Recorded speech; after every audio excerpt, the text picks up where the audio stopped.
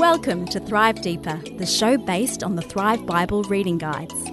This is an ongoing conversation about God's Word with Thrive author Dr. Matthew Jacoby. Hi there, Thrive Deeper listeners. We have restarted our Thrive Perspectives podcast series. Matt, myself, and our good friend and critical thinker Connell will be exploring our worldview and how this informs every aspect of our lives. How we think, behave, what we see as our priorities and purpose in life.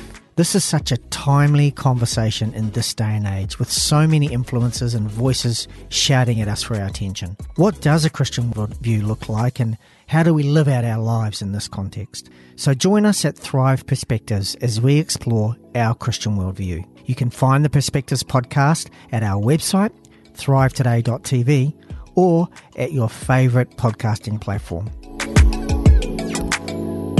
Matt, coming to the close of an incredible journey through Isaiah, and in this next passage we're going to come into, and we'll recap a little on the previous one, but in this next passage, I reckon we see some of the most well-known scripture quoted from the Old Testament. Lots of verses that I've used and delved into over the years. But welcome listeners to Thrive Deeper, episode 163, and we are picking up our journey through the book of Isaiah. We're going to be picking up here from chapter 40 and working our way through to the end of the book, chapter 66. Gee, it's been great to read this again. Oh, yeah. I've just... It's actually magnificent. It's such. I mean, I know perhaps familiarity could blur the magnificence of it, but it truly is. It truly is a magnificent section of the Bible. And again, it's just struck me how impacting these verses are. Well, and for me as well, it's like lots of bits, as I said before, you kind of hear in the individual context, but when you actually read that whole section and you just see how it all fits together, it just adds so much extra weight. Yeah. But before we jump into that, let me just give our listeners, Matt, and feel free to jump in here, a little bit of a summary of where we've come from. We've seen Isaiah's message of both judgment and hope for Jerusalem throughout the book of Isaiah. He made it clear through his messages to the people of Israel and Jerusalem that they'd rebelled against God. Amongst other things, obviously, they continued their worship of idols and treating the poor and less fortunate with contempt, and this had angered God. As a result of this rebellion, Isaiah is telling the people that God is going to use both the nations of Assyria and then later on Babylon to bring Israel's kingdom to nothing through an act of judgment. And as we conclude in chapter 39, we see with a remnant, of course. Exactly, there's always the promise of a remnant through that. Predicts the fall of Jerusalem, the Babylonians, and then the exile of that remnant that followed from that. And of course, this all came to part. That part of it, anyway, the fall of Jerusalem to the Babylonians, and then the exile, actually came to pass about a century, 100 years after Isaiah had spoken the judgment. And so that's really him speaking about God's judgment to come. Now, obviously, throughout Isaiah's prophetic words of judgment, there were also continual words of hope, and Isaiah was looking forward to the new Jerusalem, a new kingdom where God's rule would be restored and through the Messianic King yet to come, and I guess that's where we're heading into now as we because the judgment was, it's not like final judgment. No, that's right. It was a purging in a way. It was a discipline. That was correctional and it was designed actually to bring God's people to a point where they could fulfill the thing that they were called to. And this actually, one of the big things in Isaiah throughout it very much focuses, it's not just focusing on sort of legalistic observance of the law as such. It's actually, and this is the remarkable thing from reading this again, how this theme pervades the book, is the theme of Israel being God's servant. And this servant theme throughout the book. And of course, there is Israel the servant, but there's also the servant of the Lord who embodies the calling of Israel in the one person, you know what I mean? And then sort of hands it back, fulfills it and then hands it back. And that's of course is this, messianic, these messianic promises of this Messiah who will come, the servant of the Lord who is going to fulfill this calling in a sense, but also in order to empower God's people to be who they need to be. And so the background for this is that great promise to Abraham, I will make you into a great nation. I will bless you. Yeah. I will make for you a great name, which speaks about role. It's not just about fame. It's about role, because the role actually is about the fame of God, essentially. Yes. I will make for you a great name, and you will be a blessing. Whoever curses you, I will curse. Whoever blesses you, I will bless. And all the nations of the earth will be blessed through you. So this theme, this theme of the Abrahamic covenant that I cited there, which is from Genesis 12, verses 2 to 3, it resounds throughout this book of Isaiah, because he speaks about the Israel being a light to the nations, about the nation streaming to Jerusalem. And Jerusalem, of course, is a sort of a symbol of the people of God in that sense. We see that explicitly in the book of Revelation as the new Jerusalem comes down out of heaven from God. And so, the theme of servanthood. And that's pretty much, that runs right through the book. Now, we've covered chapters 1 to 39. This book actually sits quite neatly in two halves. Yes. Rarely is structure so stated, but in the book of Isaiah, the structure, there's very much two halves to this book. And those first 39 chapters, you have that servanthood theme, the servanthood of God's people through whom the servant, the one servant, the messianic servant, through whom he is actually revealed to the world. So there's a role for God's people. So right from the start in chapter 2, it says in chapter 2, verse 2, in the last days, the mountain of the Lord's temple will be established. As the highest of the mountains, it will be exalted above the hills, and all the nations will stream to it. Many peoples will come and say, come, let us go up to the mountain of the Lord, to the temple of the God of Jacob. He will teach us his way, and so forth, right? Yes. And so it's interesting, Stu, there's this attractional element to the mission. Yes. It's very much go out, but it has this attractional sense that there's going to be something in you. Draw people you in. Plural. Yes. Us. Yeah. Yep.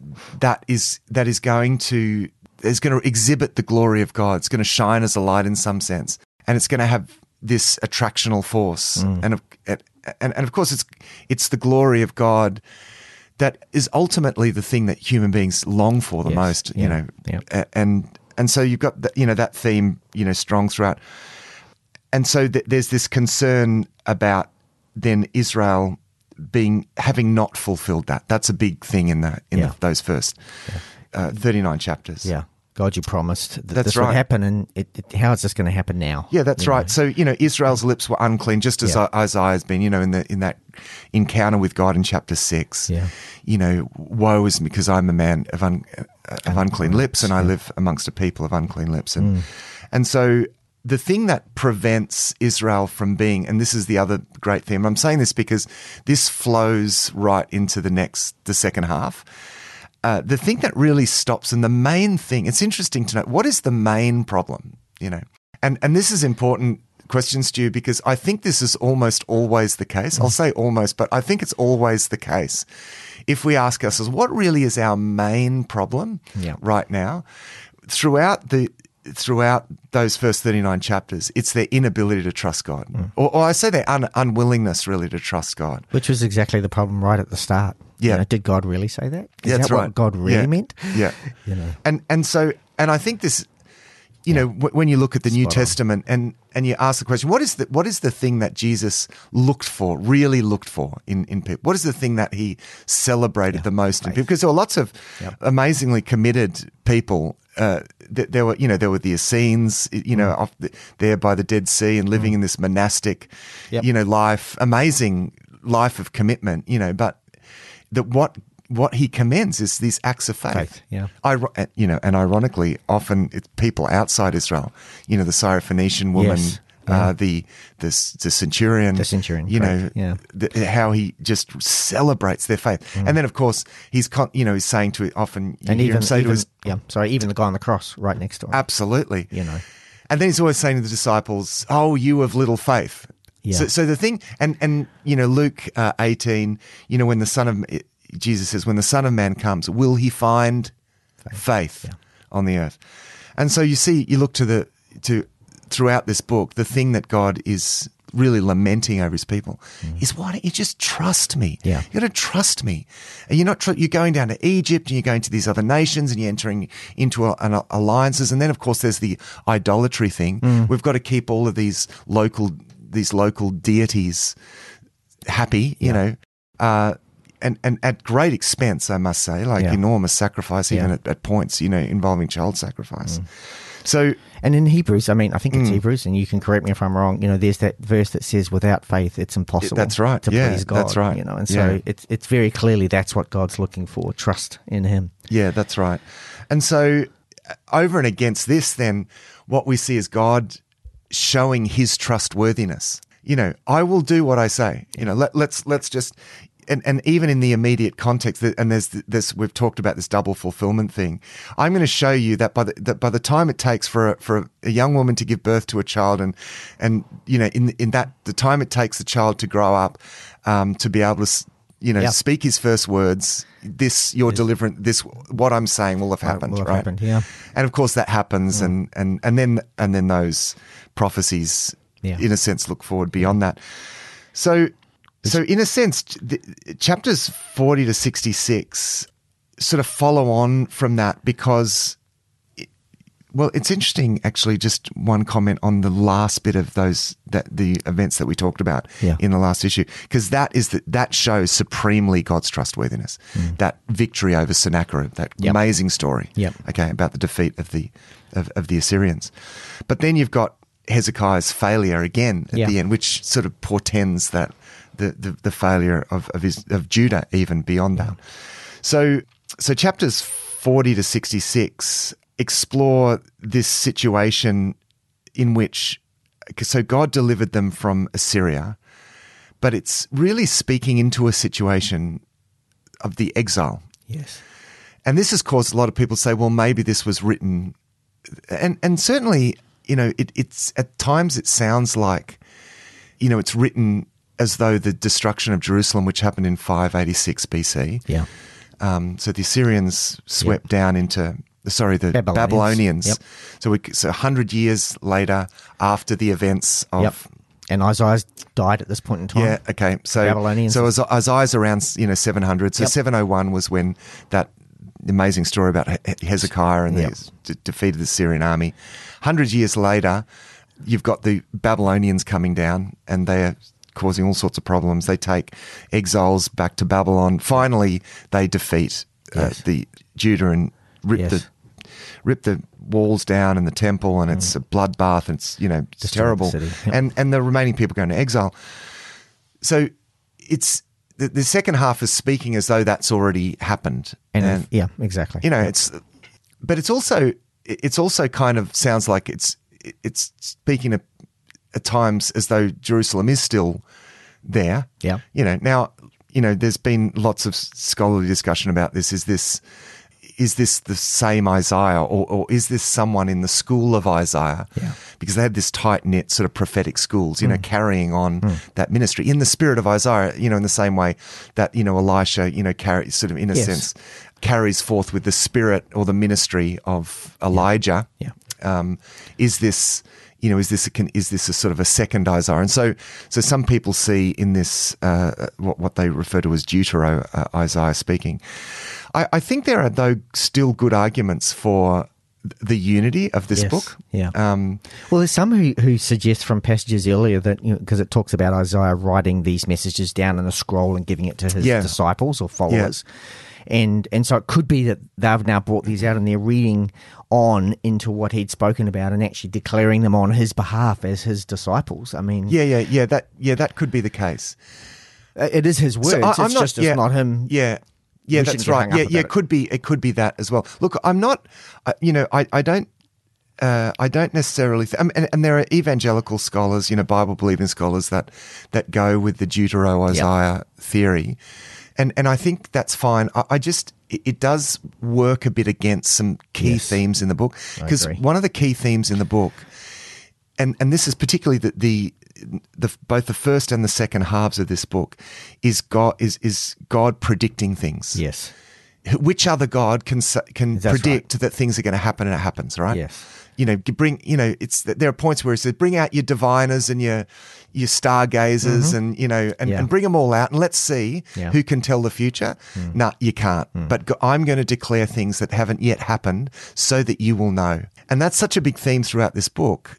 That, and of course, the skeptical, a skeptical approach to this says, well, it must be written later because it predicts all of this stuff. That's the point. But of Isaiah predicted the Babylonian 100 years before it happened. Yeah, that's right.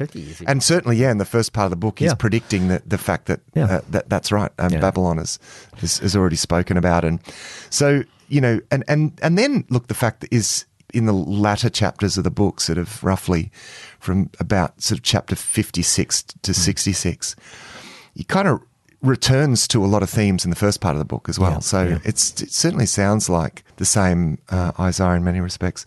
So look, as I said, I don't think it's an absolute deal breaker, but I certainly lean towards the one prophet speaking here. I think there are really good reasons in the text actually to suppose that that's true.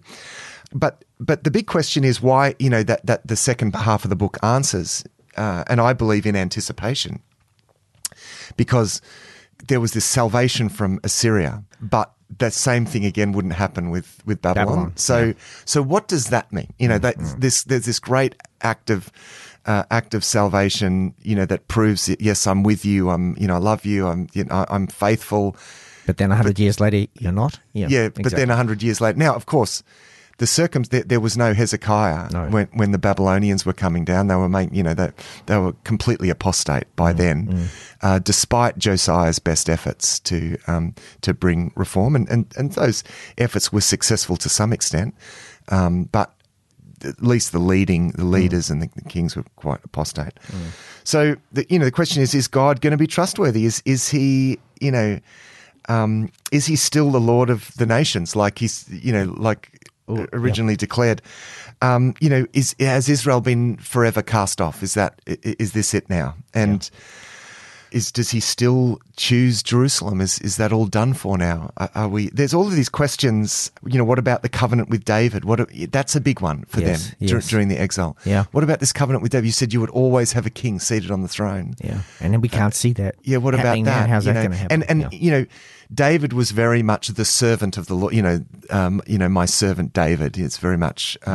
So there's that. These are very important questions for these people who are feeling like, have we been completely cast off? So in a sense, the first half of the book needs the second half of the book. Yes, because it's prophesied that there is going to be Babylon is going to destroy, the city, and it's predicting the exile. The second half is speaking of the hope, of the promise. That's right. It's saying the promise is still. That's right. And so it opens with the words, comfort, comfort my people, says your God. Speak tenderly to Jerusalem and proclaim to her that her hard service has been completed, that her sin has been paid for, that she has received from the Lord's hand double for all of her sins. A voice of one calling in the wilderness, prepare the way for the Lord, make straight in the desert a highway for our God. It's a classic, and if you're familiar with Handel's Messiah, it's a great adaptation of this. Every valley will be raised up, every mountain and hill will be made low, rough ground shall become level, a rugged place is plain. The glory of the Lord will be revealed, and all the people will see it together, for the mouth of the Lord has spoken. Right? So he's saying, I haven't given up on that purpose. All of the world is going to see my glory through you. And notice, it's not so much I'm making a way for you to come to me. Prepare the way for the Lord, that he will come to you. Going to come. Now, it's interesting. These are the verses that John the Baptist quotes in terms of his ministry. That this is what he's doing, or is what is quoted about John the Baptist. Yes. Because he prepares the way for the people through repentance. Through that baptism in the Jordan River, and so. In a sense, the exile was like a kind of a baptism experience, and in a way, they came out of it quite a different sort of people. Yes. You know, idolatry was never in that. I mean, they had other problems, but not idolatry. That was really one of the key issues in exile. Yeah, that was just, they were purged of that really, and so there was really this purging, this cleansing in the time of the exile, and there was a great spiritual revival. You know, there was a core group there that really did cry out to God by the rivers of Babylon. There we sat and wept when we remembered Zion, and they it's just, you know, some great things happened there, and then, you know, he speaks to the immediate concerns and grievances in chapter 40, verse 27. Why do you complain, Jacob? Why do you say, Israel, my way is hidden from the Lord? My cause is disregarded by my God. He says, do you not know? Have you not heard? And this is the famous passage, you know. Stu, have you seen the film Chariots of Fire? Yes. Long time ago, though. But the classic scene in that where he says, I'm not going to run on a Sunday. I'm going to go and, you know, worship God. And and so he's reading this passage, you know, in the church, and it's just a great moment in that great film Chariots of Fire. So he speaks to that. No, I'm going to raise you up. I'm a faithful God, and so then there's this reinstatement. So in chapter 41, he says in verse 8, "But you, Israel, my servant, Jacob, whom I have chosen, you descendants of Abraham, my friend, I took you from the ends of the earth, from the farthest corners I called you. I said, you are my servant. I have chosen you and have not rejected you. So do not fear, for I am with you. Do not be dismayed, for I am." In other words, I'm still your God. I'm still with you. I'm reinstating you to that calling now. So there's going to be this reinstatement happening. Because one of the big questions here for ancient people is, you know, are the gods of Babylon greater than the gods of, you know, and actually at one point he speaks to that, directly to that. Here in chapter 41, you know, he very much focused on the fact that God alone, that Yahweh, I should say, alone is able to steer history. And this is the importance of what I said before, Stuart, about the predicting thing, you know, because it's not just, oh, isn't that clever? You can predict things before they happen. No, the reason why God can predict things before they happen is he's sovereign, right? And he steers history. He's making it happen. He knows what he's going to do. You know, it's not that he makes evil people do what evil people do. So because, you know, I mean, he criticizes, for example, ahead of time, he criticizes the Babylonians for having no mercy, right? You were my instrument. Babylonians, they were my instrument. They were an instrument in my hand for the discipline of my people, but they had no mercy. So even though they were an instrument in God's hands, yet that doesn't make them not culpable for the things that they did. Yeah, exactly. You know? And in fact, you know, the people, it feels a bit like it's a little bit of like a court case here where the people are kind of raising these concerns, and God's kind of saying, but hang on a minute, you know, I'm the one who, as you say, can steer history. The people were kind of suggesting was the exile because God didn't care, but in fact the exile was because God did care. Yeah. It was the exact opposite. It's because he wanted to restore his people, and he wanted to bring correction and purging, as you said. So I think this kind of passage here, we see God kind of really speaking to his authority across all things, across all gods, and kind of saying to the people, no, I am the only one true God. Yeah, that's right. And my promises are kept. You know, that's right, and that's the consistency in the message throughout this book. Because in the first part, he says, "No, Assyria actually is going to be my, you know, a tool in my hand." That again doesn't make Assyria not culpable for the atrocities that were committed.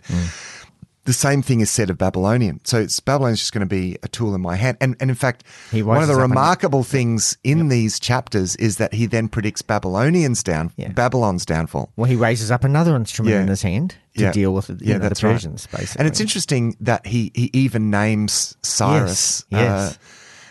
So it was the Persians that defeated the Medes and the Persians that defeated the Babylonians.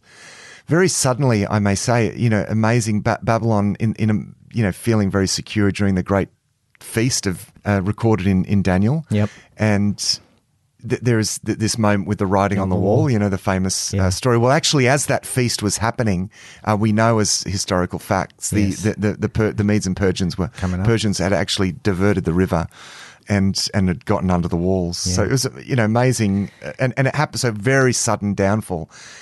it took them by surprise, but it shouldn't have taken God's people by surprise, because it was, first of all, Jeremiah had told them the exile's going to be 70 years. And so from it's pretty much was very much within that. Yeah. Now 70 years is their version of a round number, but it pretty much was 70 years. By the time the first people went into exile, like say Daniel, they probably 605 was probably when they were taken into exile. And then, by the time they got back, you sort of, 536 maybe by the time they got back into. It's like a full generation. Really, isn't it? Yeah. It's, it's a remarkable predictions. And again, showing God's sovereignty, And so the fact that he predicts, that I'm going to raise up, and he calls him my servant. So even Cyrus, who he names, this king's going to come, his name is going to be Cyrus. He's going to be another instrument in my hand. He's going to be my servant. And interesting about God's control of history there as well, because there's an interesting story about Cyrus as well, who was the grandson of Astyages, and Astyages had a dream that before he lost the throne, Cyrus was going to overthrow him. So he told one of his soldiers to go kill Cyrus, so it didn't happen. But the soldier didn't, gave him to a shepherd to look after him, and then Cyrus raises up this rebel group of Persians and actually does defeat the Babylonians. Amazing. And he had this dream about this, and so God, all that way back there, is preparing the way. That's right. And that's not those stories aren't in the Bible. No, that's right. That's in Herodotus, happening. I think it is, or whatever it is here. No, that's right. Yeah, that's just happening. So you see, God's using all these different. You see the sovereignty of God preparing things even beforehand. Then in chapter 42, it's interesting again, Stu, the use of the word servant. It's my servant Israel. So there's Isaiah is the servant of the Lord, but then Isaiah stands for as part of the people of God. Then the servant of the Lord was always meant to be Israel, God's people, God's covenant people, Israel. But then you get this individualization of that term now suddenly, because there are times in prophecy where Israel is cast as like an individual, but no, actually there is something very ideal about this figure. It's not just, this is another way of speaking about Israel, and there's something particularly individual and particularly ideal about the way. So there's this predictions of this very much this ideal servant who is going to, in a sense, restore or in an ultimate sense, affect this reinstatement of God's people, so that they will be a light to the nations. Right. So you get this announcement in 42. Here is my servant. Samuel used a similar expression when he presented Saul. Here is my king. Right. So this is. It sounds like something is being presented. An individual is being put forward. So it says, "Here is my servant." This is chapter 42. "Whom I uphold, my chosen one, in whom I delight. I will put my spirit on him, and he will bring justice to the nations. He will not shout or cry out or raise his voice in the streets. A bruised reed he will not break, and a smouldering wick he will not snuff out. In faithfulness he will bring forth justice." Now this is remarkable, Stu, because this isn't predicting a great conqueror. That's right. He's actually saying someone is going to come in gentleness, right? He's going to be essentially gentle. This is what is meant by a bruised reed he will not break, and a smouldering wick he will not snuff out, right? See, they're looking for how are the nations going to be defeated, and how are we going to attain this position of glory amongst the nations. Now, in the ancient world, you did that through military means. Yeah, that's right. It's hard to actually overstate how sort of countercultural this actually is in a way. He's going that this servant is going to come and such an enormous task, and yet he's going to do it like that. That's right. Really. And then, but then you've got to put that together with all the conquering, the ones the other prophetic predictions about the Messiah as a great conqueror. And of course, if you read, Revelation chapter 19, I saw the white horse and the rider on the white horse with the fiery eyes and the sword and the slaying and so on the one hand, he's not snuffing out, a smouldering wick or breaking a bruised reed. But then in these other prophecies, you've got him as the great conqueror riding on the white horse. Yeah. Already here, you've got this, you've got these predictions of essentially two acts of the Messiah separated by, well, we don't know yet how long. But, yeah, that's right. And of course, this was a big issue when Jesus, the servant of the Lord that this is speaking about, when Jesus came. No, I haven't. He was saying, I'm not come actually to bring, Judgment. to bring judgment now. When he read Isaiah chapter 61, he reads up, to proclaim the year of the Lord's favor. Yeah. And he leaves out the next verse, which is about the day of vengeance of our God, because that was still future. Right. So he finishes halfway through a sentence. Yeah. So because he had come to the servant of the Lord here that will not snuff out the smoldering wick. So we have this, this introduction to the servant of the Lord in chapter Isaiah 44. But now listen, Jacob, my servant, Israel, whom I have chosen. This is what the Lord says. He who made you, who formed you in the womb, and who will help you. Do not be afraid. He goes on to say, I will pour water on a thirsty land, streams on the dry ground. I will pour out my spirit on your offspring and my blessing on your descendants. Says, they will grow up and So there's this again, it's like it expands and contracts. It's the individual, the servant. And then he's saying, I'm going to pour out my spirit. And essentially the promise is that it's because he's going to pour out his spirit that on this people, that they are going to be enabled to be the servants that he wants them to be. That's what's going to enable them to be the light to the nations, is this outpouring of the Spirit. So, this is, these are all, remarkable predictions of what Jesus actually, brought about, and absolutely, from including the outpouring of the Spirit.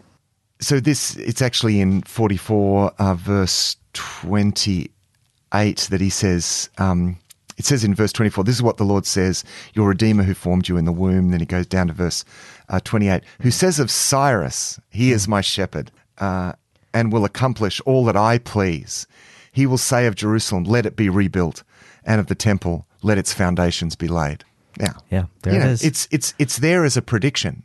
This is what he will do before it happens. And again, the repeated thing is, I'm going to predict things before they happen, so that not just that I'm really clever, but that I am actually sovereign. Yes. That I am so those moments. And I think this is a good message for for the time in which we live. Because we look at the world and everything, and all the things that are happening, and is the church really going to succeed in its mission? And well, actually, God is going to be faithful through it all. God is the one who is sovereign over all the events of history. And that's still the case today. Yeah. And so I think this is a really pertinent message even for our time, Stu, to be, reminded again that all that's happening, as even in our time, all of this has been predicted. Yes. And God is sovereign over it all. And in fact, our focus should be on God's mission in this world right now, as his servants. Yeah, absolutely. Well. Yeah. Skipping forward then, Stu, broad brushstrokes here. No, it's good. Yep. So the next sort of block, chapters 49 to 55, essentially. So here are these promises. You're going to be, restored. It's very much. It's about restoration, reinstatement. But the question is, what about the sin that precipitated all of this? Yeah. What is God going to do about that? Because this is, remember, they had been instilled with this idea that God just doesn't let it go. Yeah, that's not because God is a just God. So he doesn't just let it go. I'll just forget about that. They have been schooled in the tabernacle school, temple, with the sacrifices. And this is what is required for the forgiveness of sin. The shedding of blood is required. There has to be the substitutionary atonement. Yes. Yep. Okay. Now this is ingrained into them, that they even Genesis 22, the Lord will provide a lamb, right? So it's the Lord's provision. What is God going to do to actually take away their sin? And this is where the servant, this gentle servant, this is where this really for them would have been perhaps even incomprehensible at the time. Oh, I think it would have been.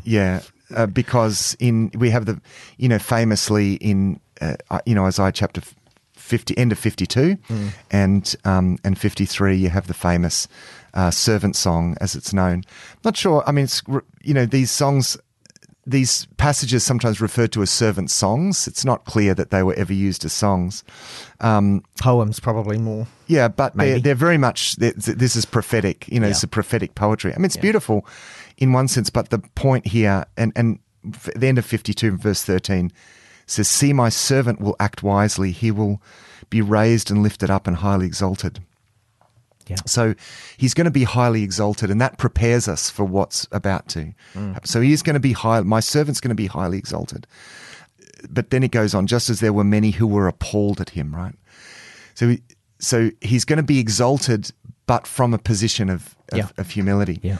Now this is the case with God's people, but remember that the theme of the servant achieves it, the servant, the individual achieves it, so that God's people, it can be then embodied in God's people. Yes. Right? So you have this movement here. Yep. So here is where you get this individualization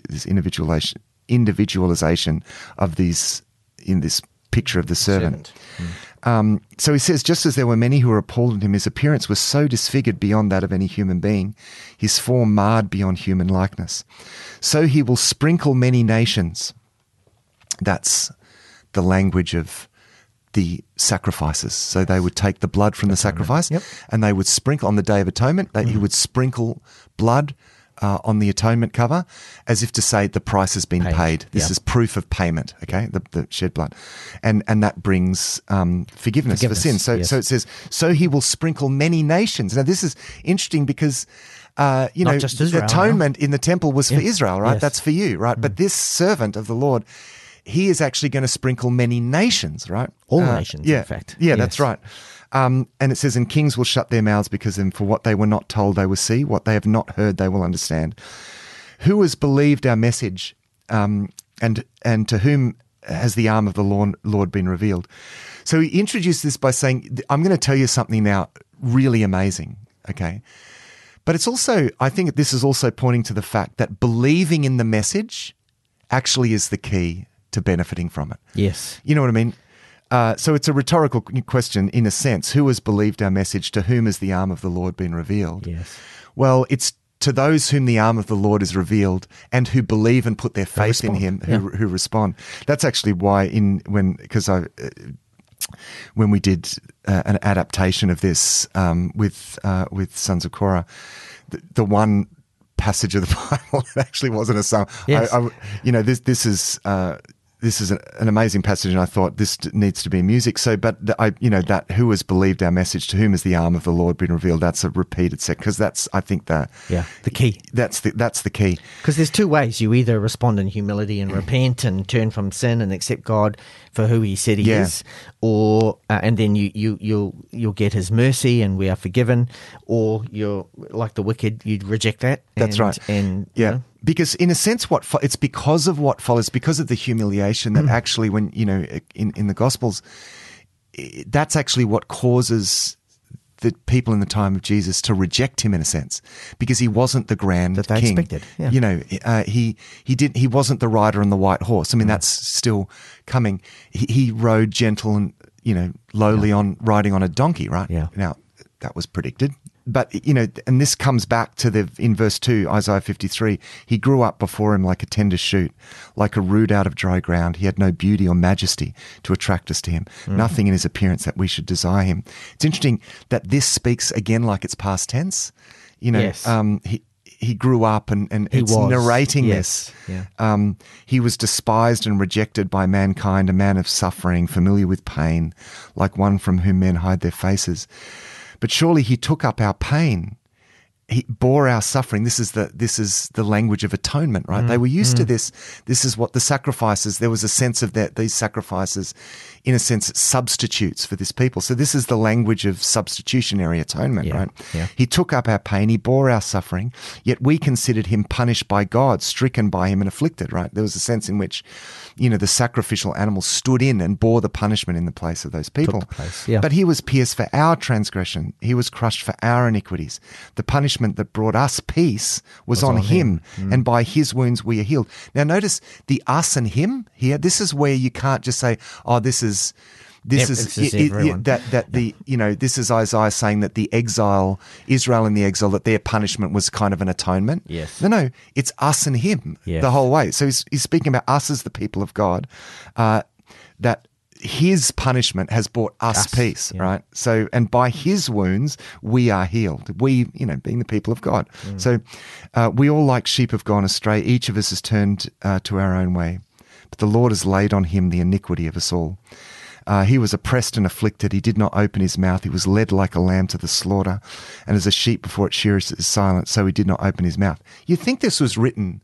You think this was like a poem reflecting on all the exact things that happened to Jesus, right? Exactly. By oppression and judgment, he was taken away. Who of his generation protested? How's that? I mean, he was cut off from the land of the living. For the transgression of my people, he was punished. He was assigned a grave with the wicked and the rich in his death. He was buried in a rich man's tomb, a repentant rich man, fortunately. Yes. Though he had done no violence, yet, verse 10, yet it was the Lord's will to crush him and to cause him to suffer. And though the Lord makes his life an offering for sin, he will see his offspring and prolong his days. Offspring in the sense of disciples, in a sense, and the will of the Lord will prosper in his hand, because after he has suffered, verse 11, he will see the light of life and be satisfied. There's resurrection amazing, right there. I mean, and by his, goes on, by his knowledge, my righteous servant will justify many. He will bear their iniquities. I mean, and then it goes down, at the end of the chapter, for he bore the sin of many and made intercession for transgressors. Yeah. I mean, there's like the New Testament right there in a chapter. It's amazing. Absolutely remarkable, the detail of which, and I mean, this is actually a key passage for actually Jewish people coming to faith historically. This has actually been a really key passage. Yes. Because of the way it before, so many hundreds of years beforehand predicts these events with such amazing accuracy. Such amazing accuracy. And detail. Yeah. And the result is that, as it says goes on to say in chapter 54, sing, barren woman. It's like this. So therefore, the barren can sing and will be fruitful, right? There's this sense of hope now. The call can go out in chapter 55. Come, all you who are thirsty, come to the waters. And you who have no money, right? It's talking about, credit. You've got no righteousness, right? Yes. You've got nothing, right? If that's you, then come buy without money and without cost. Why? Because the servant, my servant, the Messiah, has paid for it. It's interesting. After 53, Isaiah doesn't use the singular servant anymore. Yeah, it's now servants. Yeah, that's right. Because the singular servant has done his part, and now it's up to the servants of the Lord. That's who right. are redeemed. The people of the Lord, exactly, to because that's the key to their reinstatement. Correct. And so in chapter 55, verse 6, seek the Lord while he may be found, call on him while he is near. Let the wicked forsake their ways, the unrighteous their thoughts. Let them turn to the Lord, and he will have mercy, and to our God, for he will freely pardon. All of that is in the light of what we've read about in chapter 53. Yeah. So. It really, and again struck me afresh and particularly the flow of how it all flows together. And what happens after these chapters. Now, the interesting thing in the final 10 chapters, Stu, just speaking big picture here, we've had this stuff about atonement, and in a sense, it's interesting because these chapters, as I said earlier, they kind of go back to some of the themes and the call for obedience and righteousness and trust. And I think that flows really well in this context. I mean, that sounds a bit, well done, Isaiah. But, I mean, it's just like, but it's the flow is great because it's not just a free ride or this is a call now because of what God is doing. It's not that the call to, nothing about obedience anymore, that's not a thing now. It's just all grace. And no. Actually, grace is the ultimate impetus really it's the ultimate rationale for obedience now. Yes. Because look what God has done for you. Yeah. See how he can be trusted. Now, no more idols, no more, now you trust God. And so these final chapters are very much about, focused on, I guess, this, living the godly life and the life of faith, and being on mission with God, and comparisons between perhaps the wicked and the servants of the Lord, the people that are following and the ones that aren't. How we need to be light in the world, and how I guess it starts to speak about the New Jerusalem and how God's justice and mercy and blessing will flow out to all the nations of the world through the servants of the Lord. Yeah, that's right. Yeah, so which chapter 56, verse 6. Yeah. And foreigners who bind themselves to the Lord to minister to him. That's shocking. Exactly. Whoa, wait a second. Yeah. It's only the Levites, that get to minister within the temple of God. They are the ministers. No, and foreigners who bind themselves to the Lord to minister to him, to love the name of the Lord and to be his servants. All who keep the Sabbath without desecrating it, and who hold fast to my covenant. So there's still a sense of obedience there, and these I will bring to my holy mountain. I will give them joy in my house of prayer. Their burnt offerings and sacrifice will be acceptable on my altar, for my house will be called a house of prayer for all nations. Yeah. Now Jesus quoted that, of course, when he went into the temple. So this is a house of prayer for all nations, and in a sense, we're still called to bring, because it speaks about sacrifices being accepted. Now remember, Paul says, offer yourself as a living sacrifice. In view of God's mercy, he says, offer yourself as a living sacrifice. This is essentially what Isaiah is talking about. In view of what we've read about in Isaiah chapter 53, in view of the mercy of God. Well, he's purchased us outright. Yeah. We are his. And this is what's going to happen. There's going to be this ingathering of the nation. So in verse 8 there, he says, the sovereign Lord declares, he who gathers the exiles of Israel, I will gather still others to them besides those already. There's this, this predictions of this wide ingathering. There's always this focus on, comes back to this focus on trust me, obedience. What is true fasting in chapter 58? It talks about, very much pointing back. And this is classic book of Deuteronomy. Love the Lord your God with all your heart. It's very much heart. Obey the Lord with all your heart. It's not about ritual. Yeah, it's not about, and because of course it became pretty ritualized. Ticking the box. Box ticking. And then there's, again, it's, and this needs to be mentioned too, Stu, the coming back to this theme of justice. Yes. If you spend yourselves on behalf of the hungry and satisfy the needs of the oppressed, then your light will, rise in the darkness, and so forth. One of my favorite passages in this, Stu, is Isaiah 60, arise, shine, for your light has come, and the glory of the Lord rises upon you. See, darkness covers the earth. Thick darkness is over the peoples, but the Lord rises upon you, and his glory appeals over you. Nations will come to your light, and kings to the brightness of your dawn. Yeah. And so, I love this because there's this reinstatement. This is going to happen. My glory, the Abrahamic covenant, is going to be fulfilled. You will be a blessing to all the earth, right? My glory is going to be within you, the indwelling of the Holy Spirit in the church, the light to the Gentiles, the light to the nations. This is going to happen. But it's going to happen through the ministry of the Spirit that, of course, Jesus announces when he goes into the synagogue, and then he reads from Isaiah 61, doesn't he? Yeah. The Spirit of the Sovereign Lord is on me, because the Lord has anointed me to proclaim good news to the poor. This is the indwelling Holy Spirit, in other words, is not just to make us feel good. It's for a purpose. It's this is empowerment for ministry. This is our reinstatement, to ministry. And so, to be a Christian is to be a minister of God. So, the Spirit of the Sovereign Lord is on me, because the Lord has anointed me to proclaim good news to the poor. He has sent me to bind up the brokenhearted, to proclaim freedom for the captives, release from darkness for the prisoners, to proclaim the year of the Lord's favor. Then he says, in the day of vengeance of our God. Of course, Jesus stops there. Yeah. So Jesus is saying, I carry this Spirit of the Lord is upon me. In Jesus' case, very much to pour out this Spirit upon his people and really empower them to do these things.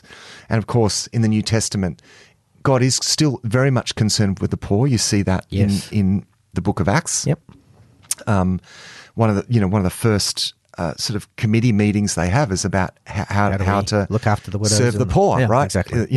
The widows and the orphans and so forth. But of course, there's an understanding of poverty that goes way deeper now, and there's this fundamental spiritual poverty. So there's not the poor, us and them.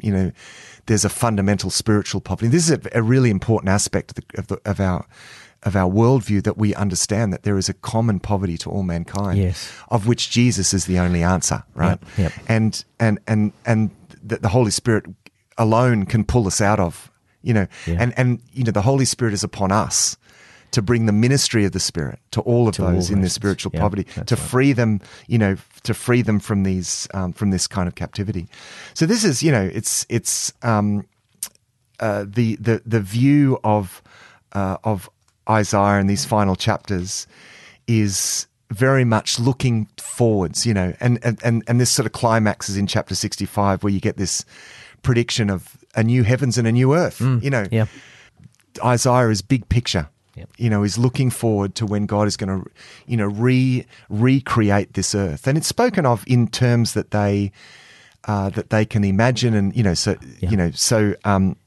says that someone who dies at 100 will be considered, but in fact we know that there's no, there's going to be no death, and death and suffering gone forever. Death and suffering gone. So, and of course this is picked up then in Revelation chapter 21, the new heavens, behold, I saw a new heavens and a new earth, echoing Isaiah. So Isaiah saw it.